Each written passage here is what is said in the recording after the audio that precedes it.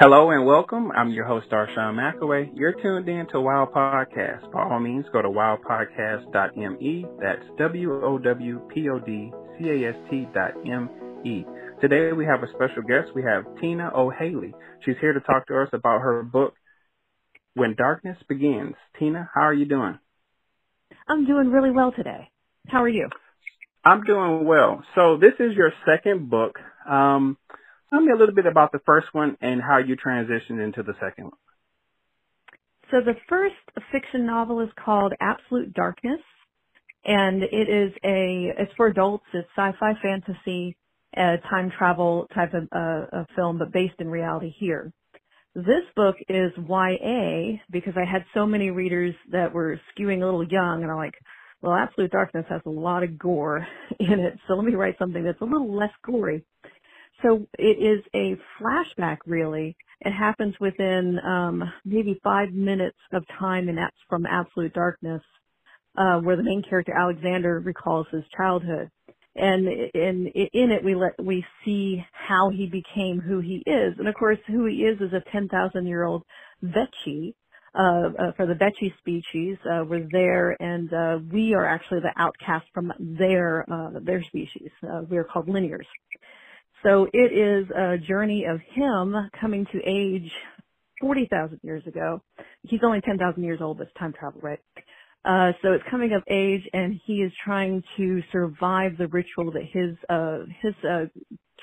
tribe has to go through, so that they can become time guardians. So what got you into, I want to say what got you into time travel, but what made you want to write this particular genre? So for this one, the first book got me into the characters, and I had been writing a thriller prior to Absolute Darkness, and I liked the characters, and I got into caving, and I really love caving, so I made my characters cavers, and of course that launched me into finding Alexander, who lives in a cave, and I had to figure out more about him. So really it was finding that character and then trying to uncover it. And the time travel aspect just was a one of many layers that got added into the stories. And then I wanted to write something for YA, but I really wanted to write something more for me, for 16-year-old me. I never read YA when I was a child. I started reading, King and Kuntz and, Irma Brombeck when I was way too young. We're talking first grade. And I didn't have time for Nancy Drew and things like that.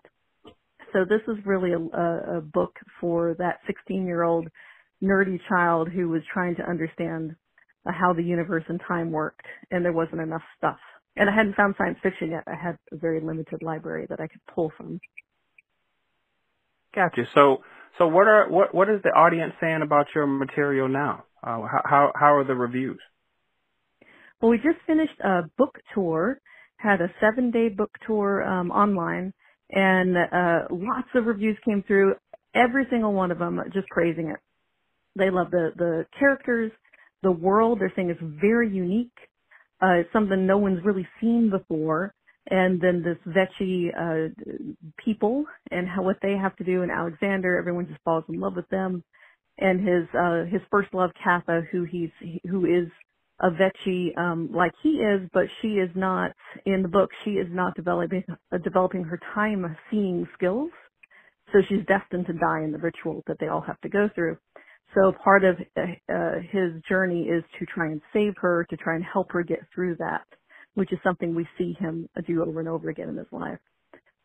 So great reviews. Everyone at first, ubiquitously, there's a lot of threads that start in the book where I introduce everybody. So everyone was like, wow, wasn't sure at first, but then it really fell together. It was seamless, and the ending was beautiful. So I noticed that you have some background history in animation. Do you plan on turning this book into a possible movie? Funny, I hadn't thought of that actually. So yes, I come from animation. I worked at Disney and DreamWorks, and now I teach animation and at a university and have a blast. And the funny thing is I oversee students' works all the time doing animated films.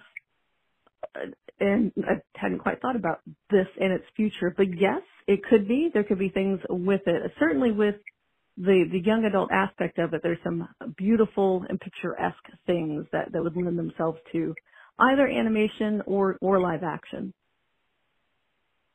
So throughout your experience of writing, for people who listen to this podcast, why don't you give them a couple of tips on, how you got started and how you stayed dedicated to writing your 2 books?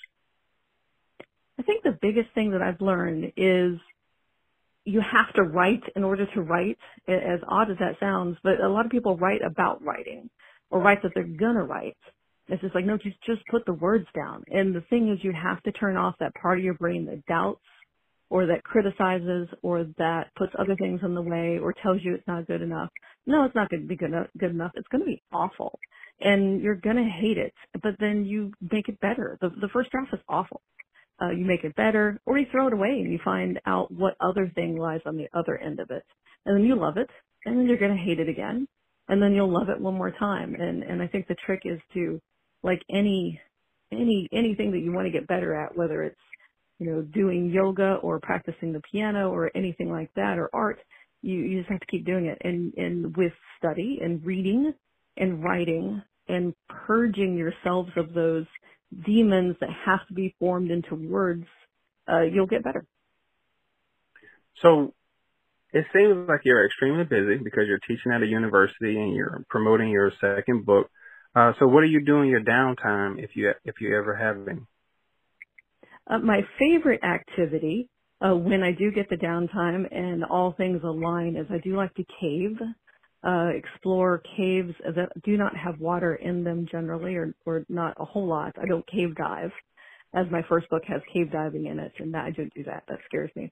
That's generally what I like to do. Or hike in the woods. I like to get out into nature as much as I can. So what was the latest cave that you were in? The latest one was a cave that my friend, he's a property manager of, and he's mapping it. And he helped me when I was mapping a cave years ago, and through thick and thin and in tight places, he was there for me. So the last one I was in was helping him map parts of that cave. Mapping, is that just like scoping it out, or you guys are gonna what's mapping?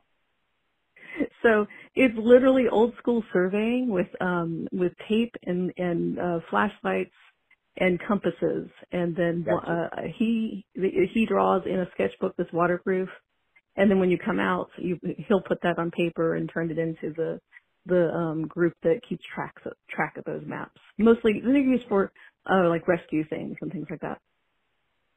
Okay, so if someone wants to reach out to you and talk to you some more about your book, or even purchase your book from you, do you have a social media? Like, how can they get in contact with you?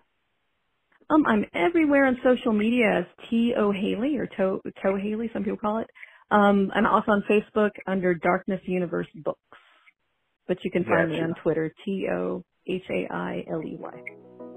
Well, ladies and gentlemen, we're talking to Tina O'Haley. She's the author of When Darkness Begins. You're listening to WOW Podcast. Tina, thank you so much for coming on to the show. We hope to have you back on again. Thank you very much for having me. This was lovely. No problem.